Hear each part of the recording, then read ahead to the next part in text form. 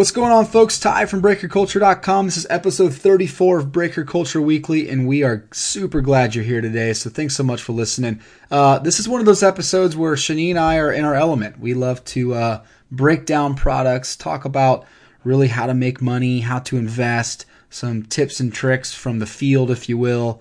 And we spent some time doing that for a couple products, specifically NBA Hoops and Topps Update. We do spend a lot of time at the front end of this podcast digging into the NBA season. We love digesting and figuring out how to invest and track NBA rookies. And so we've been trying to give you more content around that. And so we spend a little more time, maybe about 25 minutes talking through that stuff. So hopefully that's informative to you for those that are new to the NBA market or trying to crack into NBA. Hopefully you walk away with a couple things that might help you, especially as Prism comes out next week. So some good timing there. Second half, we talk a little bit about Topps Update and Topps Update Chrome on the baseball side. Shani tells us some tricks on how to help increase your chances of getting autographs out of blaster boxes. Something that actually works, which is insane. I laughed at him so much when he told me that years ago, but it's consistently worked for him. So listen to the second half for that. And then we spend about 20 minutes talking about what is wrong with the football market hobby these days, because there is a lot wrong. I talked to numerous breakers and numerous massive rippers, and the football card market is just totally suffering right now. And there's a lot of reasons for that, so we're going to spend some time breaking that down. We also have some thoughts on how you should respond to that. And then our third episode this week, we have 3 coming out this week. I know that's crazy. We're going to give you some tips on how to actually invest in the football card market. So we have some thoughts on that. So yeah, a little bit more in-depth, if you will, this week. A lot more analysis and commentary, but that's the way we like it. That's kind of what we started Breaker Culture, and really what gets us excited about sports cards and helping you guys, the collector, become more informed. So I hope you enjoy the episode. As always, hit us up, BreakerCulture.com. All of our social feeds, Twitter, Instagram, Facebook, are at Breaker Culture. Find us there. Let us know what you think. And we love to connect with you. Enjoy the show.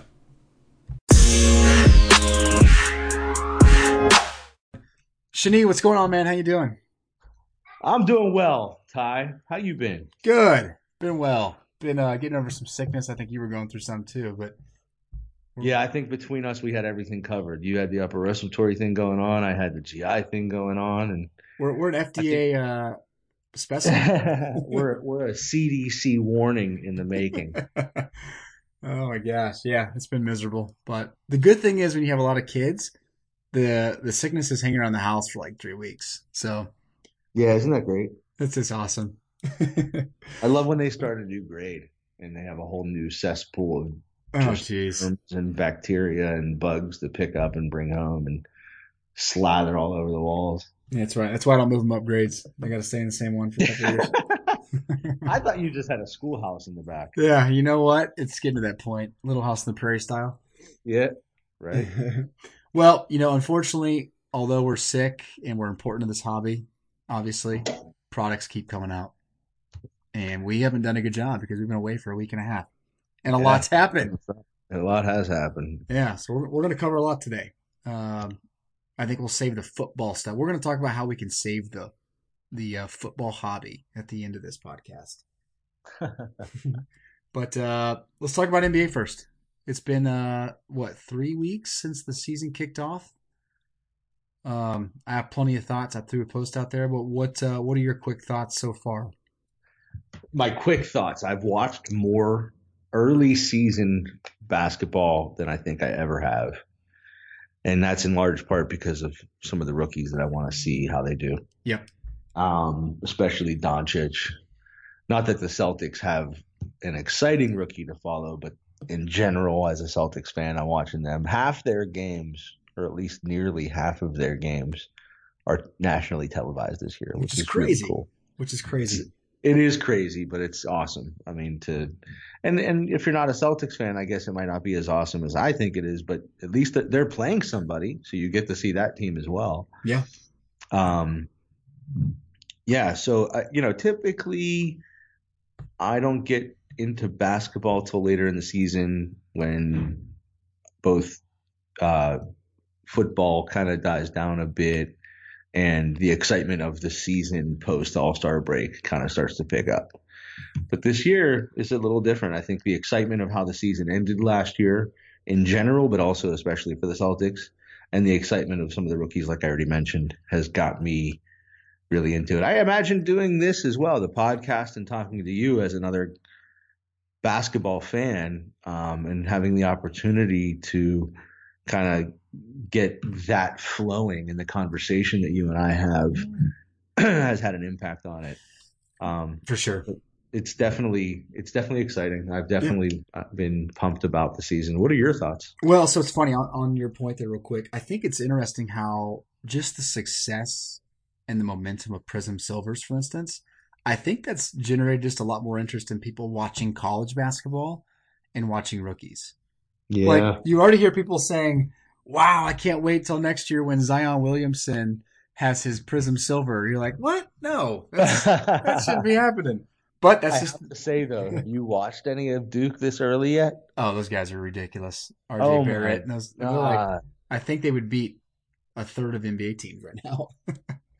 I mean, I remember back in the days of the UNLV running Rebs with Larry Johnson, Grandmama, and Hmm. Stacey Augmon, and Moses Scurry screaming with every rebound. People talked about them beating an NBA team, which is not going to happen. But nonetheless, Yeah. it's still a fun conversation. But oh my, I'll say this: they're all good. Those three, the three freshmen that Duke is starting. Hmm. So I'm not saying this to disparage anybody, but I don't really see how anybody is better than Zion Williamson. Well, his RJ Barrett's better than Zion Williamson. That's what I'm trying to say. I recognize that the rankings of both this past year coming into this season as freshmen and throughout the past couple of high school seasons that RJ Barrett was ranked higher, but I don't see it. That's what I'm trying to say. Hmm. Zion Williamson looks to me, and I'm also looking at it with an eye on how things will translate to the NBA. Zion Williamson is that big and stacked and strong as an 18-year-old. He's got a body like LeBron did at 18, and he's going to get bigger and stronger. That's what I'm trying to say. So projecting for the NBA, as you just said, people watching college ball and kind of projecting out and getting excited. Oh, I can't wait for these guys and have silvers. Zion is the one, in my opinion. Totally disagree. Totally Yeah. disagree. Yep. Yep. It's the thing. The thing that people are getting excited about Zion Williamson, and trust me, I'm a fan of him. I think he's going to be an incredible college player. There's no way he's going to go stuff a block back in somebody's face like he's been doing to guys like Anthony Davis or Donovan Mitchell who are driving down the lane. Different world. Yeah, and I guess Totally different world. the translation of, and this is probably a conversation we want to have in a more organized fashion in the future, and we can discuss that amongst ourselves We're and never fans. organized. Yeah, Let's I face know. it. But it's an interesting the importance of what you just said and what it lends to, and in terms of conversation for our listening audience is, what does translate well quickly when you watch a kid play in college, and what skill sets kind of take some time to develop. I think offensively he has a chance to really, and I think for a guy like him and for a lot of guys that play in a big man kind of role, their offensive skills will translate and defense takes a while. The timing to block a shot, the timing to defend a guy, whether it's another big like Anthony Davis or just super fast point guard like Donovan Mitchell, to use your examples, takes a lot. I don't know about a lot of time, but significantly more time. So a guy like Williamson coming from the college ranks will, as you said it. I mean, you're absolutely right. He'll struggle in that sense. Um, but what is it about RJ Barrett that makes you feel that he's so significantly better than Zion? Well, so the thing is, look, they're both 6'7", and I feel like between 6'6" and 6'9", it's kind of that you're at that height, no man's land. You have to be really good at something. You have to, I mean, because you're not big enough to be a true power forward or center in the NBA. Right. And you're not quick enough usually to be a guard. The thing with RJ Barrett is he is just naturally gifted at scoring. I mean, he's shooting 40% 3-pointers, 50% from the field. For a guy 6'7", 200, the dude's averaging 28 already. And look, Zion is averaging 25 a game too. They haven't played that's anybody. what I was just gonna say. Well, It's not really. But the way they score is totally different. Right. Muscling people around the rim doesn't translate like it does from college NBA, but like being able to create a shot, hit from downtown, create off the dribble, like that stuff translates very well in the NBA. I actually agree with you in a general sense. I do think you say that like you're surprised. Do you agree with me? I am. But I don't think that you're necessarily seeing Zion's creativity because he doesn't have to play that role for this team. And his ability to put the ball on the floor and create for himself and for others. He's playing a role that he's going to have such a blast being able to play because he's got much less responsibility and all the fun and reward. But ultimately, it's a moot point. We're sitting here watching the first couple weeks of the college season at the same time that we're watching the first couple weeks of the pro season. Yep. They're both going to be top 5 draft picks. Easy. Yep. It really wouldn't shock me one bit if the 3 Duke kids go 1, 2, 3. Yeah, and the third is Cam Reddish, and right. Yeah, pretty crazy to think about. It really is. And the thing that I love about Zion is the kid is like contagious with his excitement for the game. Like, you just want to like root for the kid. Yep, and that's pretty fun. It's really fun. But anyway, back to this season, NBA rookies. Couple thoughts, and you can give me your ideas or your reactions to it. But I agree, Doncic as advertised, dude's been a stud. Does not look outclassed. Looks like he belongs, which is crazy for how young he is. Ayton fitting in really nicely. Yeah, like the fact that Ayton can go over both shoulders without even you can't without a trained eye like a scout, you wouldn't be able to tell if he's a righty or a lefty. Yeah, you're right. It's impressive. He's a very mature centerpiece of an offense. Yeah, and that's really impressive. And the fact that he's going to get so much better is going to be really fun to watch. Trae Young, I mean, you and I were both pretty skeptical. I watched him a lot in college. I was really unclear if it was going to work, but the dude is. So this is the interesting thing, and we kind of talked about it a little bit, but we didn't get a chance to go too deep until now. He's definitely exceeding my expectations. That said, I do think that a lot of his stats are a bit hollow coming in garbage time. And also that watching him, he has an ability to create for himself that I saw it in college. I just didn't think it would translate. And I'm really, truly, honestly shocked that it's translating as well as it is for him. But what I'm not seeing as much is him being able to be a truer point guard. He's such a shoot first kind of guy. Now he has great vision. I'm not saying he doesn't have that point guard ability, that it's not there at all. I'm just not seeing translate when I watch. I'm seeing like a couple of great passes a game, but there are point guards out there that man, he's going to rack up double-digit assists unless they key in on the other guys, and then he's just going to score at will. Granted, he's only a rookie, so what can you really expect? So, and I already said he's exceeding my expectations, but man. Through 13 games. Yeah. Doncic is averaging 20 points and 4.5 assists a game. Trae Young, 18.5 points and 8 assists a game. Yeah. So. Yeah, it's shocking. It really is. It's not shocking that Doncic is doing what he's doing. I'm really not surprised at all. And I just before we add Trae Young back into the conversation, and I have to say this about Doncic. I have been somewhat surprised that the Mavericks are already at the point, especially I can't believe his name is escaping me right now, but help me out with the Mavericks coach. Oh, jeez. Who is the Mavericks coach?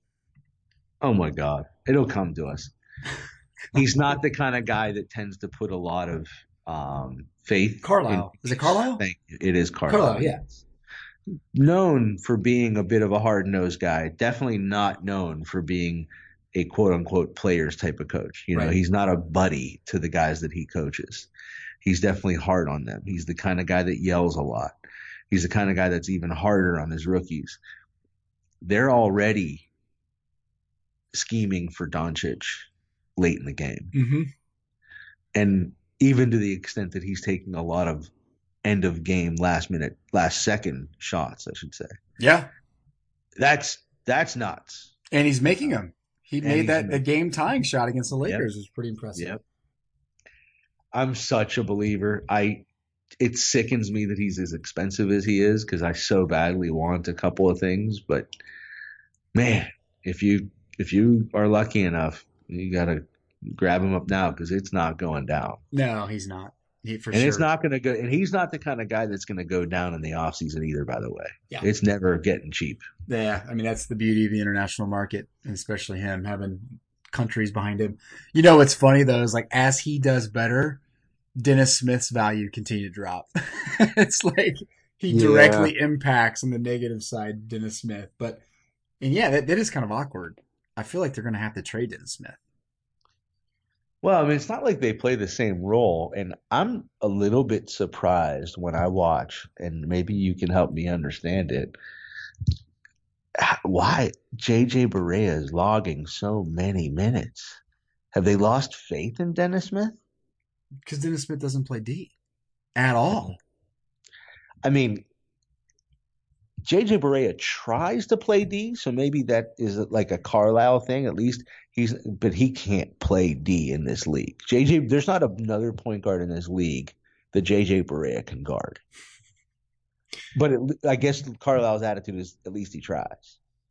He'll take 2 or 3 charges a game, or at least I should say he'll attempt to take 2 or 3 charges a game, and he'll get 1 or 2 called. It's mercy call, yeah, and I agree. JJ Barea, I think you're underrating. Oh my God, he's a better all around player right now than Dennis Smith Jr.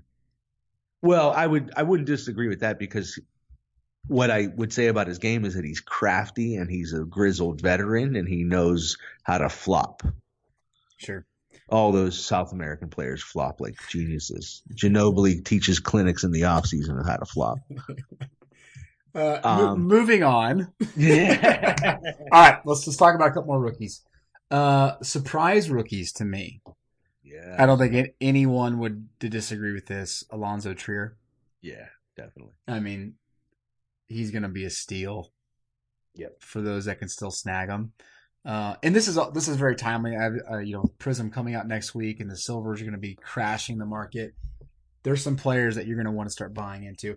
I love Alonzo Trier. I love the fact that he can score so easily in this league. I can't believe it, to be honest with you. It's pretty impressive. It's almost the antithesis of Kevin Knox. And I'll give Knox a little bit of benefit of the doubt. He's been hurt for 4 or 5 games there, that ankle injury, but he's just struggling getting baskets. He'll affect the game on the other end, but a Trier can just score. Yeah. It's pretty fun. Other guy. I mean, I do think in large part, by the way, the reason we didn't know about him is because he was coming out of Arizona where Ayton took all of the headlines. Right. Yep. So.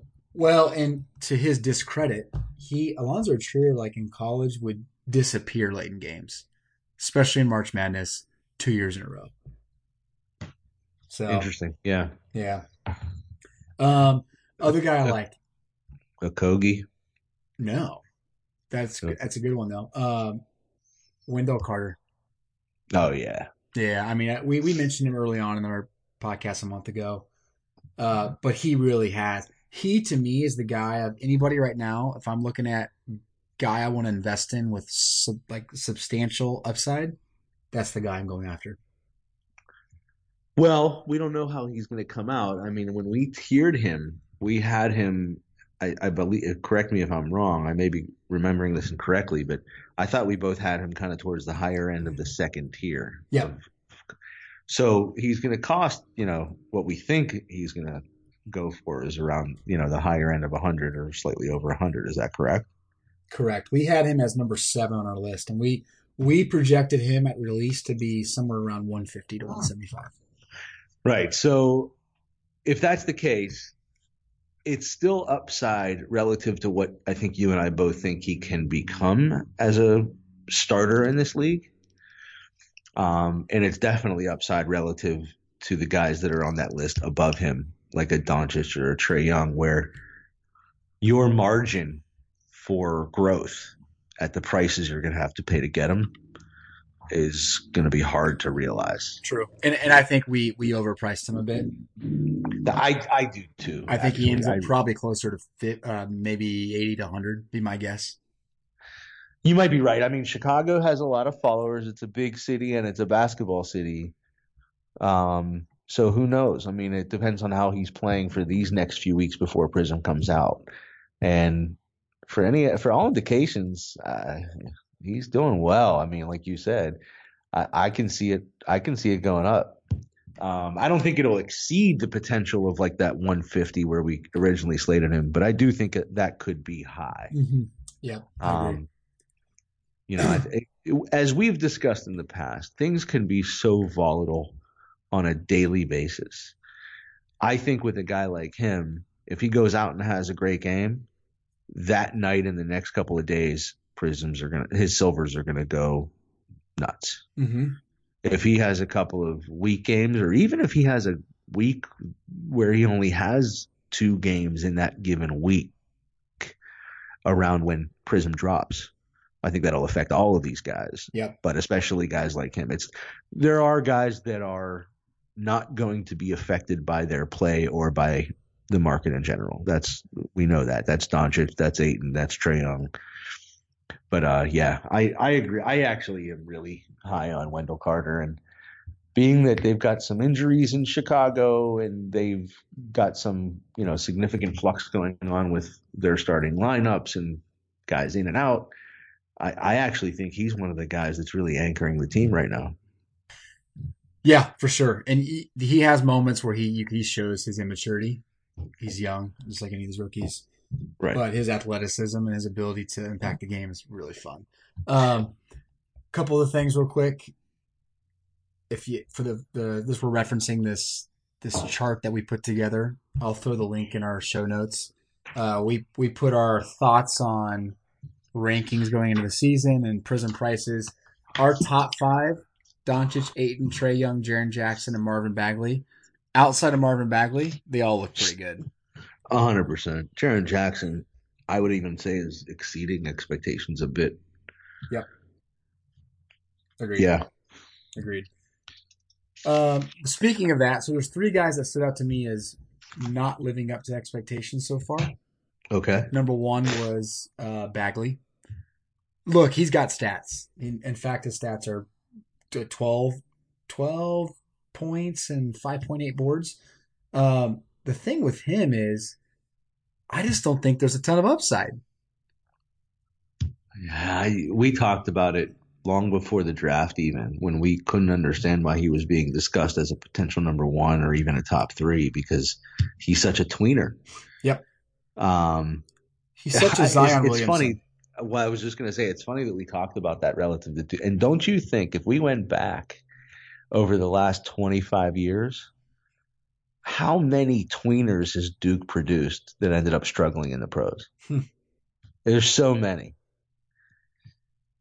I agree. I also think that, again, another point we made back then that is worth being repeated now is that it's the Kings, and it's a team that happens to have just a glut of all same players. Right. Like, how many guys do they have that just play that same role? Yeah. There's only so many minutes and so many balls to go around for the same player. Yeah. And there's a couple guys that are doing well ahead of him. I mean, De'Aaron Fox is finally looking like the guy we wanted to see last year, Mm-hmm. right? And that's exciting. I'm actually really excited to see that. I wish I had bought more of him Yeah, me when too. he was doing poorly and his prices were low. I did invest. I did go out and buy some. Like I said, I just wish I had more. Yep. I went nuts with Buddy Hield. I was such a big fan of him coming out of Oklahoma, and I see more potential for him, although it's still not really there. But I think De'Aaron may just be the guy to get his juices flowing. At least I hope so, because I put a lot of money into Hield. Hmm. He was such a nice college player. He was the poor man's version of Jimmer Fredette, who Oh put up my God. 75 the other night. Did you see that? I read it. I didn't see it. Yeah, crazy. No, it was impressive. Okay, second guy that concerns me is Harry Giles. I know he was a rookie, quote, rookie last year. His true rookie year is going to be this season. And this guy can't do anything. He's averaging less than 4 points a game. He's shooting like 35%. His silver prices heading into the year were just steadily increasing, I think from 10 to basically 25, maybe even hit 30. There's no way. I can't believe it, to be honest with you. It's so shocking. Yeah. Not only was he good at Kentucky, but you heard a lot about him coming out of high school. He was really high ranked coming out of Yep.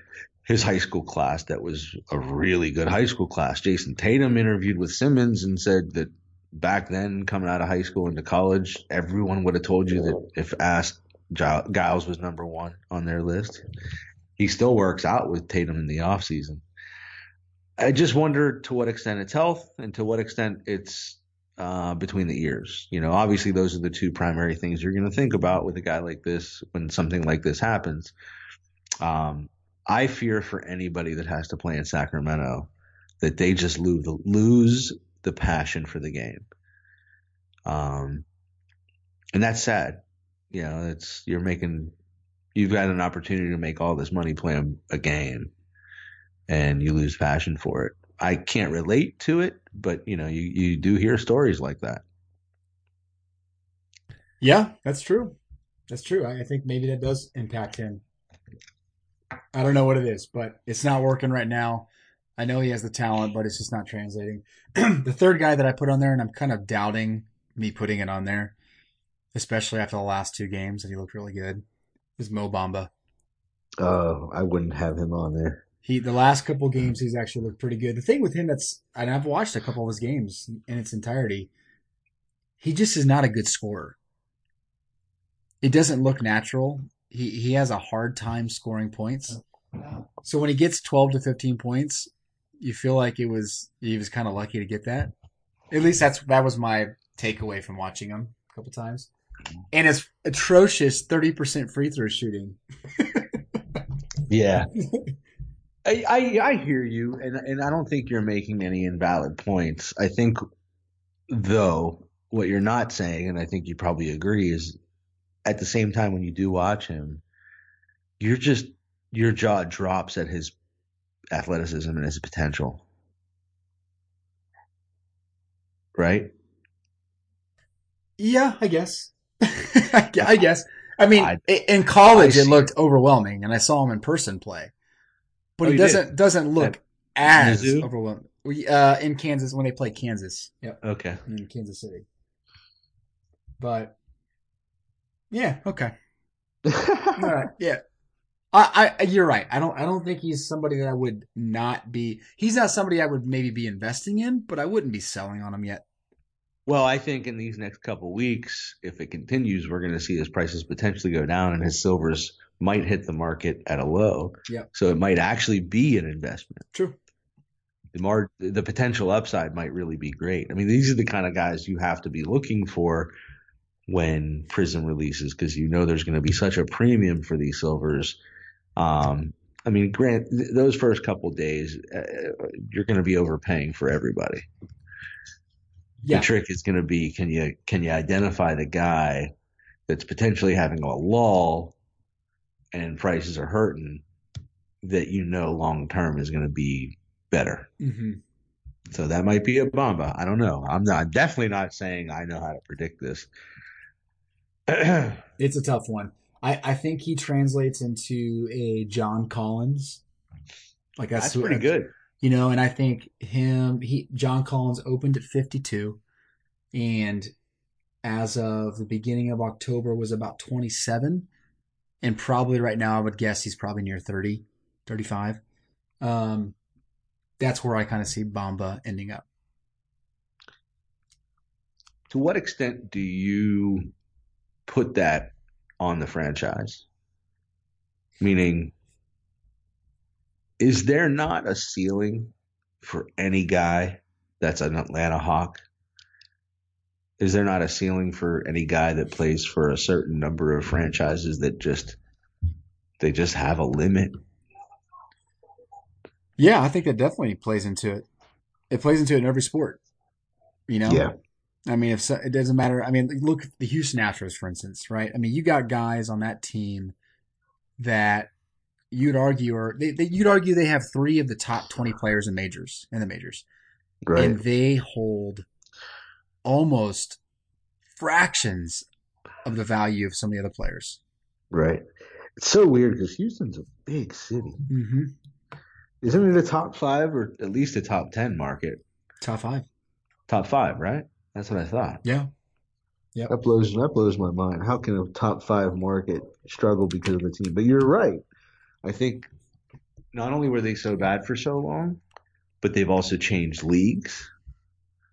I think there's a lot of things that have gone on with the Astros, particularly that have affected them as a franchise, and then the collectability of those guys. But sure, very true. Yeah. All right, so Hoops came out a week and a half ago. Donruss is out now.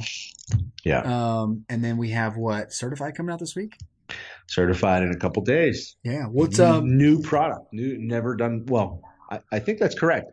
In the past, we've had Totally Certified, which is a product I'm happy to see going away. Yep. I know some people loved it, which I could never understand, but I never liked it. I thought it was garbage, to be honest with you. And I'm not the biggest fan of Certified, but I think it's a welcome change, and they can potentially do better with it versus Totally Certified. Yep. Agreed. Totally agree. Yeah. Hoops. Thoughts? Maybe. Yeah. So kind of an afterthought in years past, other than the fact that it's the first release and it just gets your juices flowing. I like it this year. What do you like about it? So there's a couple of insert sets that I just like the look of. I don't know that there's going to be a lot of long-term value, but the We Got Next rookie insert I think is sweet. The fact that there are particular inserts that have a foil parallel on slightly thicker cardstock, and obviously the shininess that goes with it.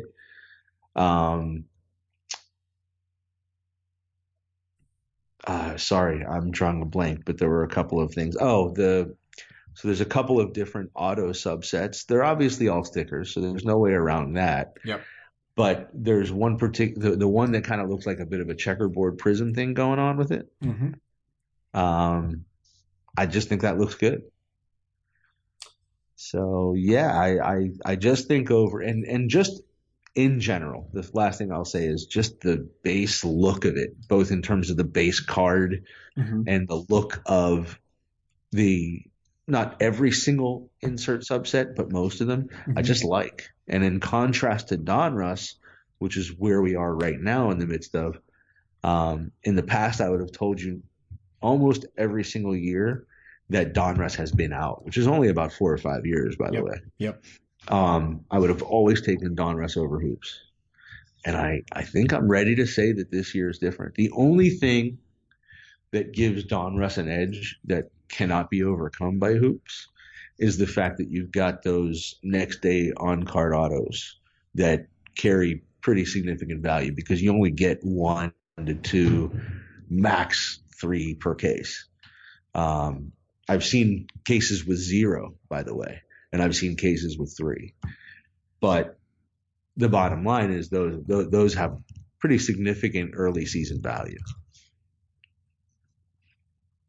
Hoops doesn't really have an auto subset or anything like that that's either on card or that really carries significant value like those do. But overall, I'm a Hoops guy this year. So I'm with you, man, 100%. Like usually I'm kind of the same way where I think Donruss is the one that sticks out to me as the more interesting product to collect and one that I personally want to add to my collection. But this year I think Hoops did what it needed to do. There are a couple things that I don't like. Like I don't like seeing um, Leonard and LeBron in their old uniforms. Yeah, Like that's just I get it. yeah. It's just is what it is. You can't fix that. I do think they probably had time, but they just didn't get it done. I don't the collation is absolutely terrible with Hoops, and I opened various blaster cases, retail cases, cello cases, and I've talked to other collectors who opened multiple cases, and they all struggle with the same thing.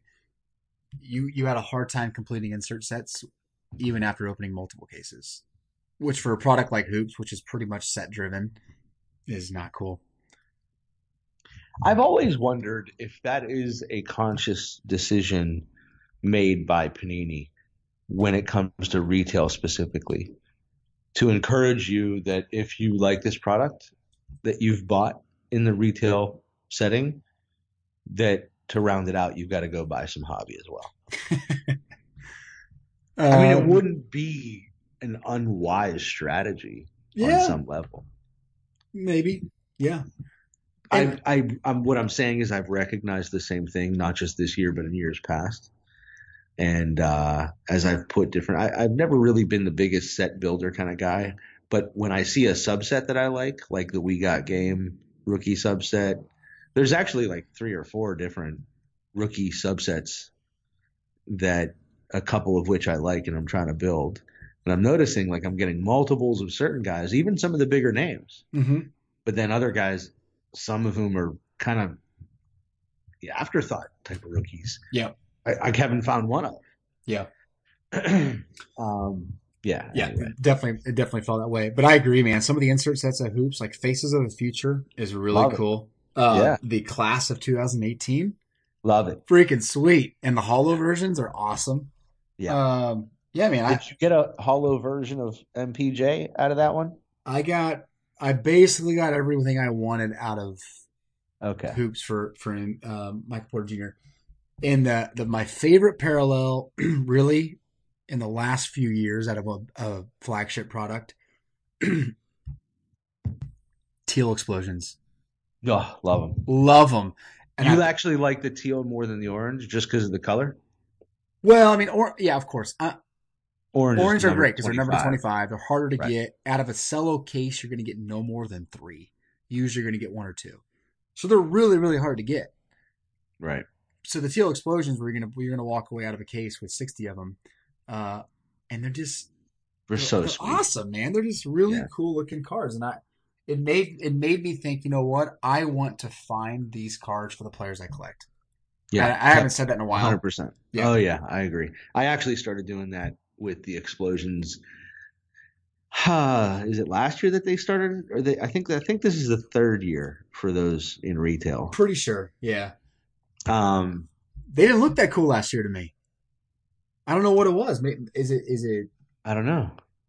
Yeah. I think they look pretty close to the same if I remember, but it doesn't matter because for you, if it looks different, but here's the thing that I'm interested to see is whether or not there's a recognition in terms of value in the secondary market for those, because they should be. Obviously with the ones that are numbered out of 25. But the teals, even though you get 60 in a case, they're still relatively limited and they're still retail only. I'm right about that, correct? They are retail only. They are. They're retail only and they're cello pack only, so fat pack only. Right. Yeah, that's the only way. Right. If you buy the thinner packs that come out of the gravity feeds, you'll get teal and orange is also numbered out of 25. And actually the difference in the teal is that they're numbered out of 49. Correct. But in the gravity feed boxes, neither of them have that explosion 3D looking coolness. Well, that and they're printed on a thicker kind of holographic cardstock. like Right. really quality cardstock. Which, and people have already said this year's NBA hoops feels like it's printed on a kind of a thinner paper, It thinner does. cardstock. So they feel cheap, and then you pick up one of those teal explosions, and you're like, holy crap, this is nice. This is Right. refreshing. And by So, the way, the hollow foil versions of any of those inserts are really sweet. mhm. Not just the teal and orange explosions, but as you mentioned, the Faces of the Future, the week. Actually, I don't think I've seen them for We Got Next. Do they have those for the We Got Next inserts? I don't think so. I Yeah, don't think that so that either. would that's a hobby exclusive, right? The We Got Next is a hobby Yeah. exclusive, So I believe. I don't have any of those. Yeah, they're Yeah. pretty sweet. They just Yeah. have a basically. Have you seen them? You know what I'm Oh, talking they're about? awesome. Yeah, it's like I got up against Okay. a fence or something, right, or a brick wall or something I'll behind have it. to send you a couple of Michael Porter Jr. because I have about 7 or 8. Oh, nice. So I'll send you a couple of those. That'd be good. Those are definitely better than last year's. Last year's we got next for just so dumb. Yeah. So that's the thing. I think in hoops in years past, it would have been a good year if there was one insert subset or rookie subset that I said I liked. And this year there's several. There's a handful. Yeah. Relative to now Donruss bridging that gap, not only does the base card look just blah. I'm not going to say it's ugly. It's just boring. Hmm. But there are subsets that I honestly think they've ruined. And I've said this before, I've said this to you privately. Court Kings, both the subset when you find it in Donruss products across all sports, or the Court King standalone product for basketball, is just one of my favorites. I love it. There's a little bit of a cult following out there. I know I'm not the only one. Sure. It's got that artistic kind of painted look to it. They're almost always on like a canvas cardstock, so it's Yep. got that textured feel to it. They completely ruined that this year, in my opinion. I don't know what that look is. I don't know if they took it from an 80s or 90 early 90s design. Hmm. It doesn't look familiar to me. I don't know what to say, man. I just think it looks really bad. Hmm. Have you seen it? No, I haven't. I mean, I'll I'm be looking at very it. Yep. interested when you actually, if you're in front of your computer and you could pull it up on eBay, you'll be able to see it. Just 1819 Donruss Court Kings insert. You'll see it. It looks nothing like Court Kings inserts of the past, and I ruined. Oh yeah, Obviously, you're right. That is see it awful. now. That is awful. Yeah. Wow. So, and I said it earlier, and I'll say it again. The next day autos have a lot of value and look good. And obviously, the fact that they're on card, that's great. So that boosts the product. The Dominator kind of foil checkerboard auto subset looks pretty cool. I think the couple of a couple of the auto subsets that have relics, ugh, look pretty weak. Honestly, they look pretty bad in my opinion. Yeah. Um, so it's kind of got its pros and cons like any product. But again, if I'm making a choice between the two, I'm kind of going hoops for what I like. I'm only leaning towards Donruss to try to get some of those next day autos in a break. There you go. That's a good way to break it down. Doncic, next day autos, 3 have sold. 750, 650, and 800. Yeah, that's about right. Craziness. All right. Even by the way, if Yeah. you take a look at rookies in general, Hmm. there aren't many of those of even lower end rookies that aren't going for a decent chunk of change. I mean, I'm not saying that 2025 is a pittance when you're talking about a late second rounder. That's a decent chunk of change for a late second rounder. Yeah, I totally agree. I would totally agree for sure. I mean, yeah, you look at guys like Landry Shamet, Hamadou Diallo, even Javon Carter, who doesn't even Yeah. play, and you're getting at least $20. Yeah. Wow. Cool. All right, man. Take a quick Cool. break and let's talk about football. All right, I admit that was a lot of NBA content there. Thanks for staying with us. Second half should be a little different, equally as entertaining though. But if you are dozing off, you need to get yourself some coffee, and you know what I think about coffee. I believe in fresh roasted, incredibly tasting, 100% natural coffee. And the only coffee that I can recommend to you with 100% conviction is Dubs Coffee. DUBBS coffee.com. They roast every single bag to order for you. They use only naturally sourced coffee, most of it USDA organic. They have an incredible holiday roast that's only available, I think, from November to January. One of my favorite coffees of the year. Look, guys, you order 2 days later, it's basically on your doorstep, and it was just roasted. You order 2 bags for $24. You get it free 2-day shipping. It's an incredible deal. Really, really good stuff. The second you open that box, you're going to be impressed with how good it smells and more impressed with how good it tastes. So give it a try. Dubscoffee.com. Use code BreakerCulture for 25% off of your first order. That's on top of their already great pricing and their incredible deal when you buy 2 or more bags. So check it out, dubscoffee.com. Let's go talk some baseball and football cards. See ya.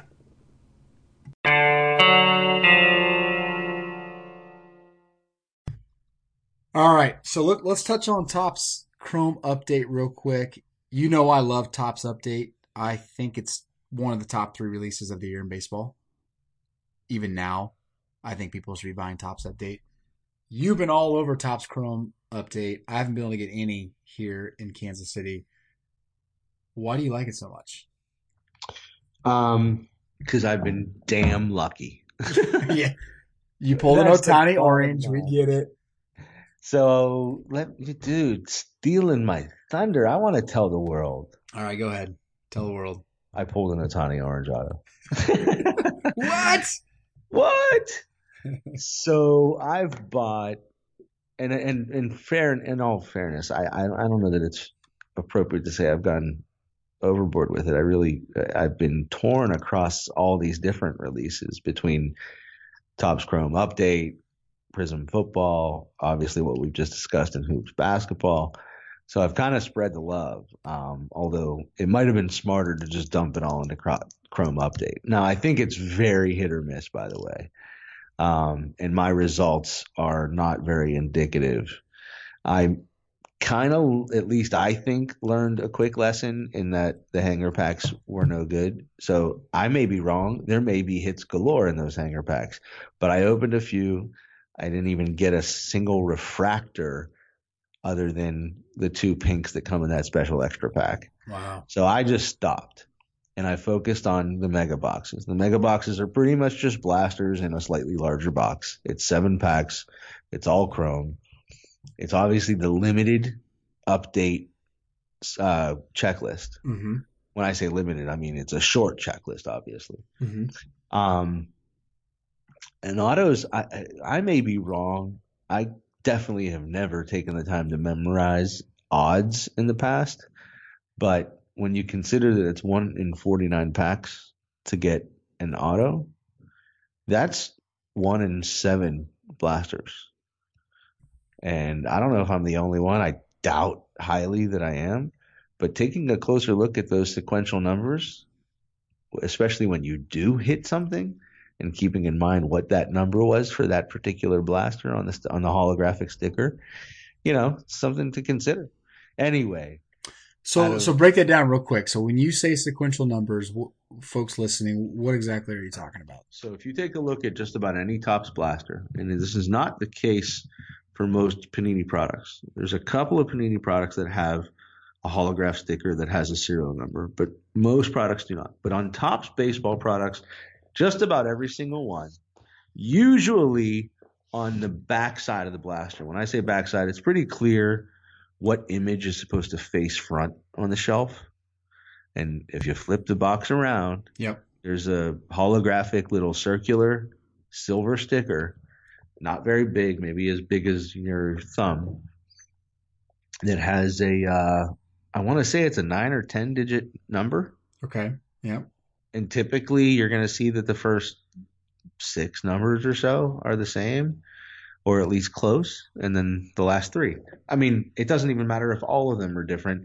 What you're trying to do, and at least what I am trying to do anytime I buy blasters that have those serial numbers on it, is to look for sequentially numbered stickers, knowing that if I buy 11978 and 11979, that chances are my collation is going to be better than if I just grab two random blasters off the shelf, because I'm grabbing two that came off of the printing press back to back.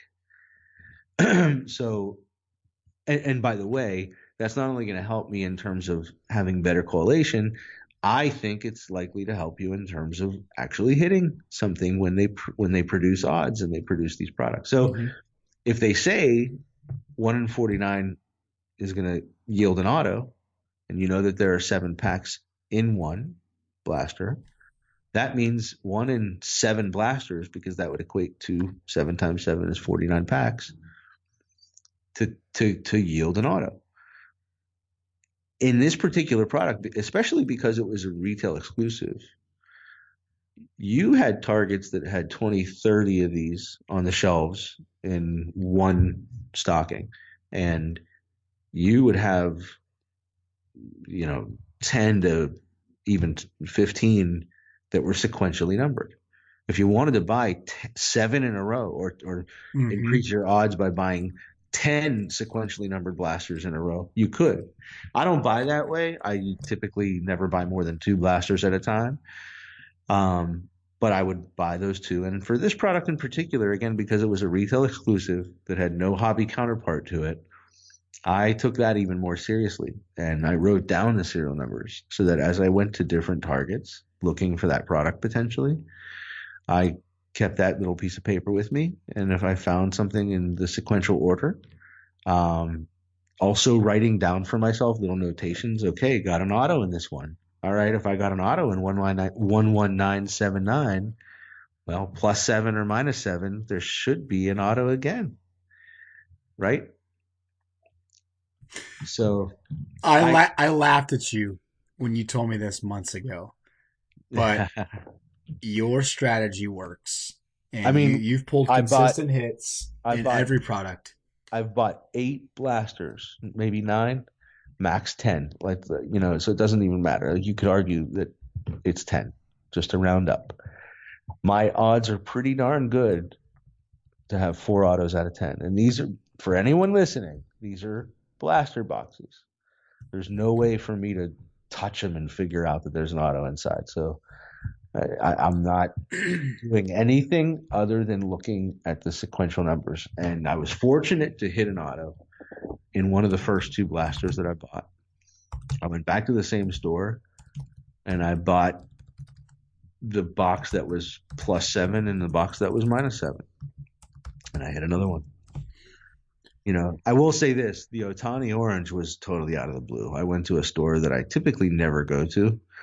I am on the road a lot for work, and this is an area that I only go to about once a month. And it's typically one of those Targets, because it's so off the beaten path, that the guy who's supposed to go over there to refill doesn't get there as often as he should, and the staff at this Target doesn't ever do their own job. So anyway, the bottom line is it's usually not a good stop, but I'll at least get like a Starbucks out of it or a snack for the ride home.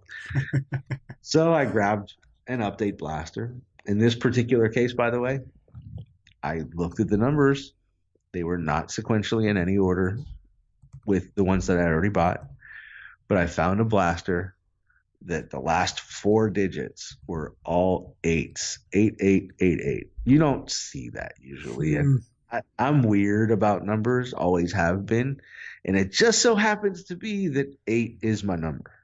8 was the number I wore in sports quite a bit. And it's just my number, whatever. Okay. 8888 yielded an orange out of 25 refractor Shohei Ohtani autograph. There it is, folks. There it is. So think about the jerseys you wore as a kid and look to match those to your blaster boxes, and you are Dude, set. and I look for my jersey numbers. I look for my kids' birthdays. I look for my wife's birthday.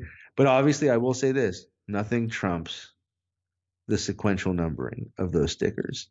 If I know I've hit something and I've taken a close look at the odds and I do the math and I know, well, then I should hit another something in a blaster that's this number of blasters away from this number. And I'll do, I'll have I write those down for myself and I'll have them with me. And if I see that number, I'm grabbing it.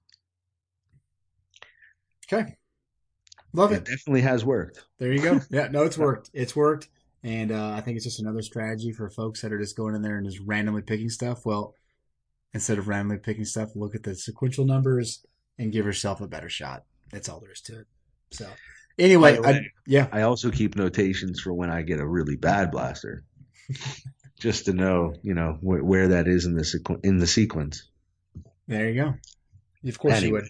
Anyway, all right. So enough of that. Good product. Chrome's good. Update. Regular's good. By the way, we should say very quickly, even the refractors are numbered out of 250, but your chances of getting a refractor are pretty poor. Your chances of opening a blaster or a hanger pack that literally yields nothing is pretty decent. But when you do get something, it is also a pretty eye-opening. Soto autos, David Bodie autos, obviously Ohtani autos, Romero.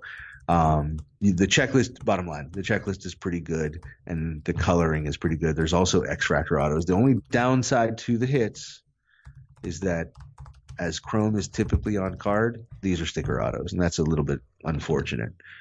But still a relatively exciting product.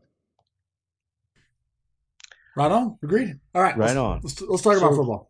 From refractor or Chrome to Prism, right? Yeah. Well, yeah. So I think we want to talk about Prism football is a topic that we can spend a long time talking about. It's been a letdown all the way around. Yeah. But I think, and we can touch on that, but I think the bigger subject we want to start touching on, and this is probably going to be a 2-part discussion. Yeah. And that is how in the world do we save football cards? Football hobby in general. And we have lots of stats we can walk through. But if you look at it from more of an emotional standpoint, kind of objectively looking at football cards, the market is just not very solid. If you want to invest in players, like you're going to lose 95% of the time. And even when you do swing and make it, like there's such a small window within the football card market, like it's just really hard to do well. It's just really tough, man. Every product has been pretty much a whiff this year, outside of a couple. And I think you could probably say the same about last year too. What's going on, Shami? What do we do here? How do we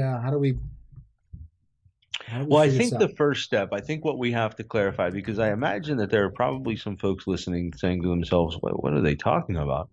The football market is doing just fine. And that may be the case because you only collect football and you're not looking at what the baseball and basketball markets are doing. It may be because you're thinking about it from an emotional point of view because football is your favorite sport, or who knows what. But the bottom line is, relative to the rest of the card market, if you will, football is performing the worst. And what we're addressing here is the fact that it's performing poorly and whether maybe diagnosing why, and then also potentially providing a solution or two, if there are any, to turning that around. I would argue that there are a multitude of factors that come to play. Let's break them as down. To why football is the worst performing sport in the sports card market. Let's break them down. I'll throw one out there immediately, which I think is potentially the biggest, and that is the whole concussion, head injury, CTE, that has affected the rules of tackling, that has then essentially affected how many flags are thrown, what is a good and safe tackle, what is not, the protection of the quarterback to the extent that you would think that they're, surrounded by a bubble that nobody can come close to. I just think the game, more than any other sport that we watch and talk about, has had, both in terms of necessity and, just the reality of it, has changed more than any other sport has changed in such a short period of time. Yep. Agreed. I think a second one, I think that's a big one for sure. I think a second one is the lack of international appeal. They can try all they want about playing games in Mexico City, in London. It's not luring in international collectors. There's no international players really playing in the league. There's a few, but no, not enough. Like I said, there are a couple of Aussie rules punters. Right. Yeah. And we already know punters and kickers hold zero value, right, even if they're national stars. There's no international appeal. So you got that. So you got concussions. You got no international appeal. You and I both talked about there's just too many guys on the team. Yeah, I mean, not only too many guys on a team, but so many positions where they never have elicited any value in this hobby, and probably for the most part never will. So you can then, basically add to that comment that unless you're a quarterback, number one, and then second to quarterback, maybe the wide receiver / running back. And then beyond that, you could probably count on one hand the number of highlight reel monsters on the D line, like a JJ Watt, that have some value. Yeah. But literally, that's on one hand. Yep. Right. And then you add on top of that the death of the running back / receiver. So let's unpack that a bit, because I think it's important to. What does that mean? So to me, that means there's just so many fewer sustainable hobby icons that are, and especially the young guns, the rookies coming in, that you can count on to collect for 2 to 3 years and expect to see a value increase. So what do you have? I have a couple of thoughts as to why that is. What are your thoughts as to why? Well, I just think that the NFL is one of those sports where if you have a couple bad weeks, in some cases, you can quickly kind of be ostracized from getting targets. Or, hey, next guy up, right? This guy got hurt, so Alfred Blue gets to come in and take some carries. Like that type of thing happens more often than not. And so very quickly, a guy that has momentum can lose it in a matter of seconds. There's that, yeah. Yep. I think there's also the component of just scheming offensively has taken the game, and maybe it's also relative to what we talked about in terms of head trauma, that the days of the single superstar back that ran for 35 snaps is over. And the vast majority of teams are running back by committee. So any one guy's stats are taking a significant dip. You still have guys like Gurley out there, and he's collectible right now. But anybody that's collecting him outside of a super fan of the Rams or of Gurley's in particular, has got to be thinking, when's the other shoe going to drop? Because then the other part is not necessarily the head trauma CTE thing, but just general breakdown of one's body, the lifespan of the running back, even with the running back by committee type of thing, is so much shorter. I mean, how many years did Walter Payton play and produce consistently year after year? How many years did Emmitt Smith do it for? Mm-hmm. That doesn't exist anymore for the most part. You've got a couple of warriors. You've got a couple of guys that have been able to take care of themselves out there. But for the most part, when we say the death of the running back, we're talking about A, running back by committee does not allow one guy to rise to the top Right. and be the superstar. Yeah, we know it's usually one guy that's the bigger name, but he's not putting up the stats. Therefore, you can't really justify making him huge Yep. in the hobby. Um, the injury, the lifespan. And by the way, in terms of scheme, because we've already talked about scheme and running back by committee, but it's also a league that has become far more of a passing league. That what it used to, we used to call it a West Coast offense and the spread offense, and Right. but the bottom line is it's far more of a downfield passing. The Steelers for my lifetime have been a blue collar, bruising, pound the ball into the ground kind of team. Not anymore. And it hasn't been that way for a bit of time, even though a lot of Pittsburghers refuse to accept it for a long period of time. I think most do now. But there are other teams that kind of had that image of being that bruising, pound the ball kind of team. But for the most part, it doesn't really exist anymore. Because if you do that, you're going to kill that running back and you're not going to have him for the playoffs. Defenses are too big and strong. They hit too hard. Even with the change in the rules, bodies can't sustain that kind of trauma. You know, the guys that were hitting Walter Payton were a fraction of the size of the linebackers and D linemen that are hitting Ezekiel Elliott today. Yeah, man, I agree. I totally agree. I think that is definitely playing into it, and if as a collector, as somebody who wants to dive into some players, it's just frustrating because like that is the reality of the game. Another thing that comes up in my mind is there's just not enough games.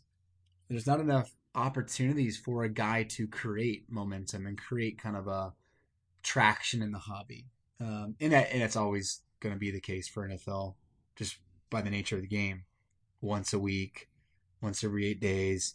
Whereas, every other sport, you got games every night and a half, on average. Every night. I will say, though, there's a pro to that con.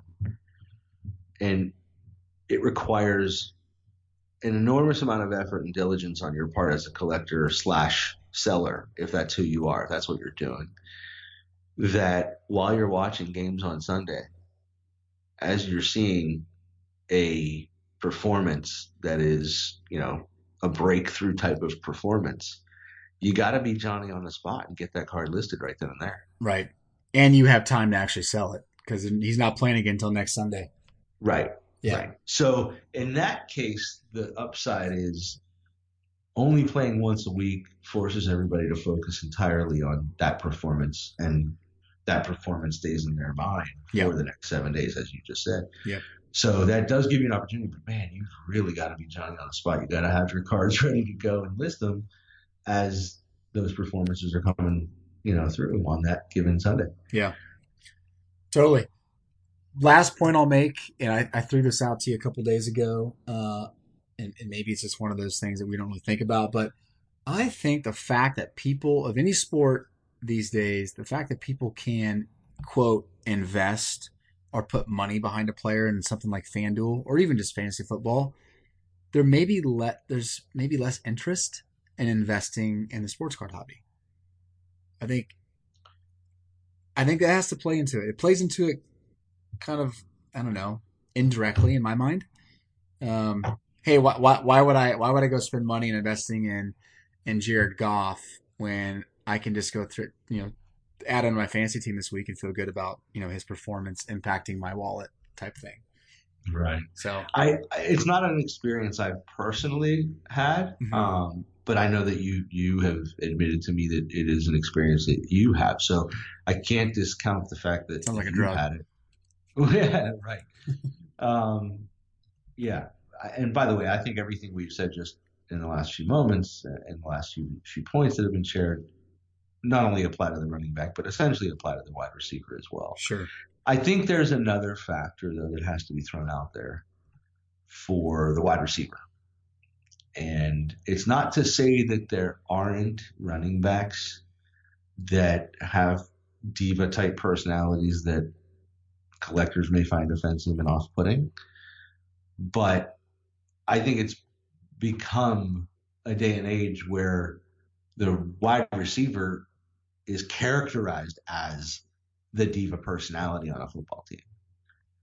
And you've got all these guys that seem to continue to put themselves in headlines, from Odell Beckham to even Antonio Brown to, oh my God, I'm drawing a blank. Who's the cat out of Dallas that didn't even sign with Dallas or Cleveland or anybody else, that has been just in the Des headlines Bryant? year after year? Des Thank Bryant. you. Yeah. Back to the days of guys like Michael Irvin and Terrell Owens. Yep. I mean, it's, for some people, maybe not everybody, they want to be able to like the guy that they invest in and buy singles of. And I think for a number of years, we've seen the wide receiver just be in negative headlines. Mm-hmm. I think they've hurt themselves in that respect. Yeah. I also think the ball's been spread around so much that aside from an Antonio Brown and maybe 4 other, 5 other top receivers, the rest, might have a great game with 9 catches, but typically they're looking at 3 or 4. Yeah, that's a good point. That's a really good point. Yep. Yeah. There's this there's a less number of total game changers in today's game. Right. Yeah. Yeah. So the question then becomes, what is the impact on football cards? Like, what is the data showing? And you and I have broken it down a bunch of different ways, and I think you have to kind of ask yourself, okay, what is the true medium of measuring the value of cards in football? You can do that pretty simply in some sports. Like basketball is very easy for rookies, Prism Silvers, that's where you go. You kind of go that direction for baseball. You can go with Bowman Chrome or their first auto and Bowman or tops, or even their Bowman draft. Like those are good ways to measuring the value. Probably argue Contenders football is kind of the standard of trade for rookies. I think so. And then maybe Panini Prism after that. All we have to go with on this season is Prism so far. And Prism's been, like we mentioned earlier, kind of a bust. It opened week of release at $187 a box. It dropped $13 the next week. It dropped another $13 the week after that. It's now below $160 a box. You're seeing quantity sold in terms of sealed wax down almost 20% versus last year, Prism. Wow. So if you compare wax, it's kind of staggering, a little disappointing. Then you start looking at silver prices, and look, silvers are totally different this year than they were last year. But they're not doing as well as people thought, and they're incredibly hard to hit. And I don't know if Panini did themselves any favors. I wonder if it's time to make that determination. I don't know if we're too early. It could be. We're too early, for sure. Probably. Yeah. I don't think it's too early to start the conversation, though. And to be certain, I think most of you are probably aware, but just to be sure, in the past, there was no real limit, seemingly, on the number of rookie silver prisms, which is the base prism. But this year, Panini decided that they would only put one rookie silver prism in each box, seemingly an attempt to increase the level of value for that card, akin to the kind of values you see in basketball. Mm-hmm. I think Ty and I argued at the time that we learned of this change that it's an interesting decision to make. It's not something that they can recreate in football that they have in basketball. If for no other reason than 53-man roster versus a 12 to 15-man roster Yep. is just not apples to apples by any stretch. The fact that on a basketball team, any one of your rosters, any one of the guys on the roster could have a game-defining momentum or impact on the game. Whereas, the long snapper can only do so much. The punter and kicker can only do so much. There are guys that are rookies that are just never going to be valuable, and those linemen and late round D-backs and yada, yada, yada. Again, if it's not one of the 3 or 4 different positions, then the rest of those guys and imagine if you're opening a box and that's the silver you got. I mean, we had this kind of conversation a couple weeks ago. So yeah, that is the jury out. It still is. We don't really know. We know that on the top end, I think you quoted me a couple of prices or closing prices on some Saquons, Darnolds, and Baker Mayfields. Those are the 3 that should do pretty well, right? By any standard. Correct. Yep. But that's only 3 guys. Mm-hmm. If you remember, when we analyzed basketball, both for 17-18 and projecting for this year in 18-19, we were talking about upwards of 15, close to 20 guys that should have that higher end significant value.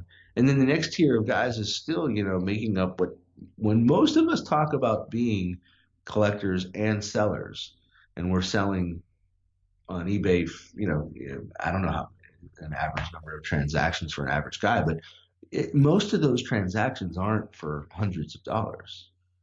You might have $100 plus sale per week or even a couple per week, but most of your sales are in that $5 to $20 range, right? Mm-hmm. That's the bulk of what you do. The problem is that, that's not even there. So yeah. Didn't you have some numbers to quote for us? In terms of silver prices? Right. Yeah. So the average silver price first week of release was $18.44. That's the average. That's obviously factoring in Saquons and Darnolds. Week after release, it jumped to $25.90. And then the last week, they're averaging just under $19.50. Keep in mind, folks, that's with Saquons, Bakers, and Darnolds going for $250 to $300. Yeah, exactly. Yeah, you compare that. You compare that to silver basketball, where you have basically a limitless print run like they did last year in football. Right. And the average at release was well over 40. The average basically through the season was mid-30s. Not even, football's not even close to touching that number. No. And they're limited to 99 or less. Right. It's such a different beast. But it's so eye-opening at the same time. Yep. And you wonder if it was a good decision.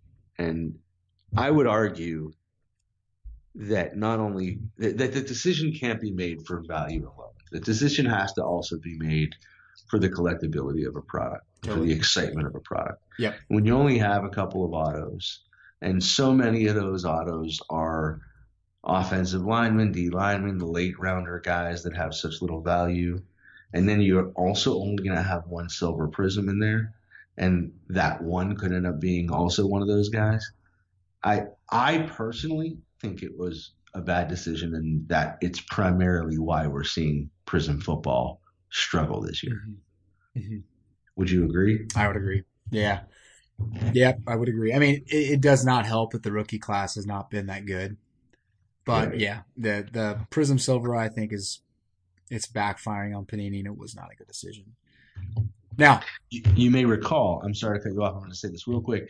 You may recall we had a conversation prior to Prism dropping offline where I said to you, this might be the year where the product suffers, and a month or two after it releases, where it's kind of at potentially its lowest point, this might be the year to buy a box and hoard it, stash it somewhere.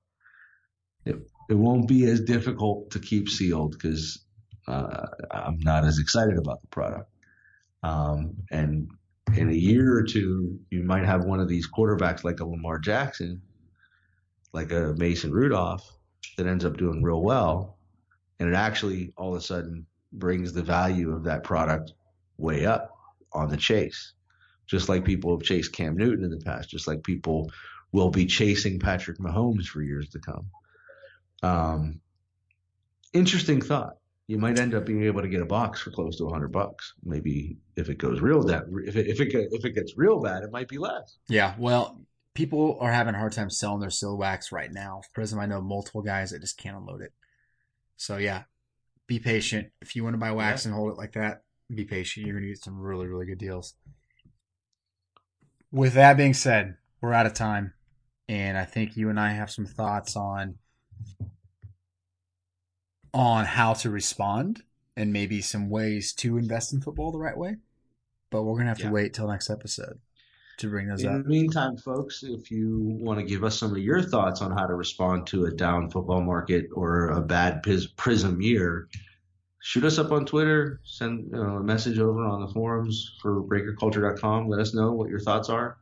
If it's an interesting thought, we'll share it online. We'll share it on the episode. That's right. We have some good interviews coming up this week too, so I'm excited about that. You'll see it. You'll see it on social. Talk to you, man. Thanks, Ty. You guys see it. Bye. See you soon.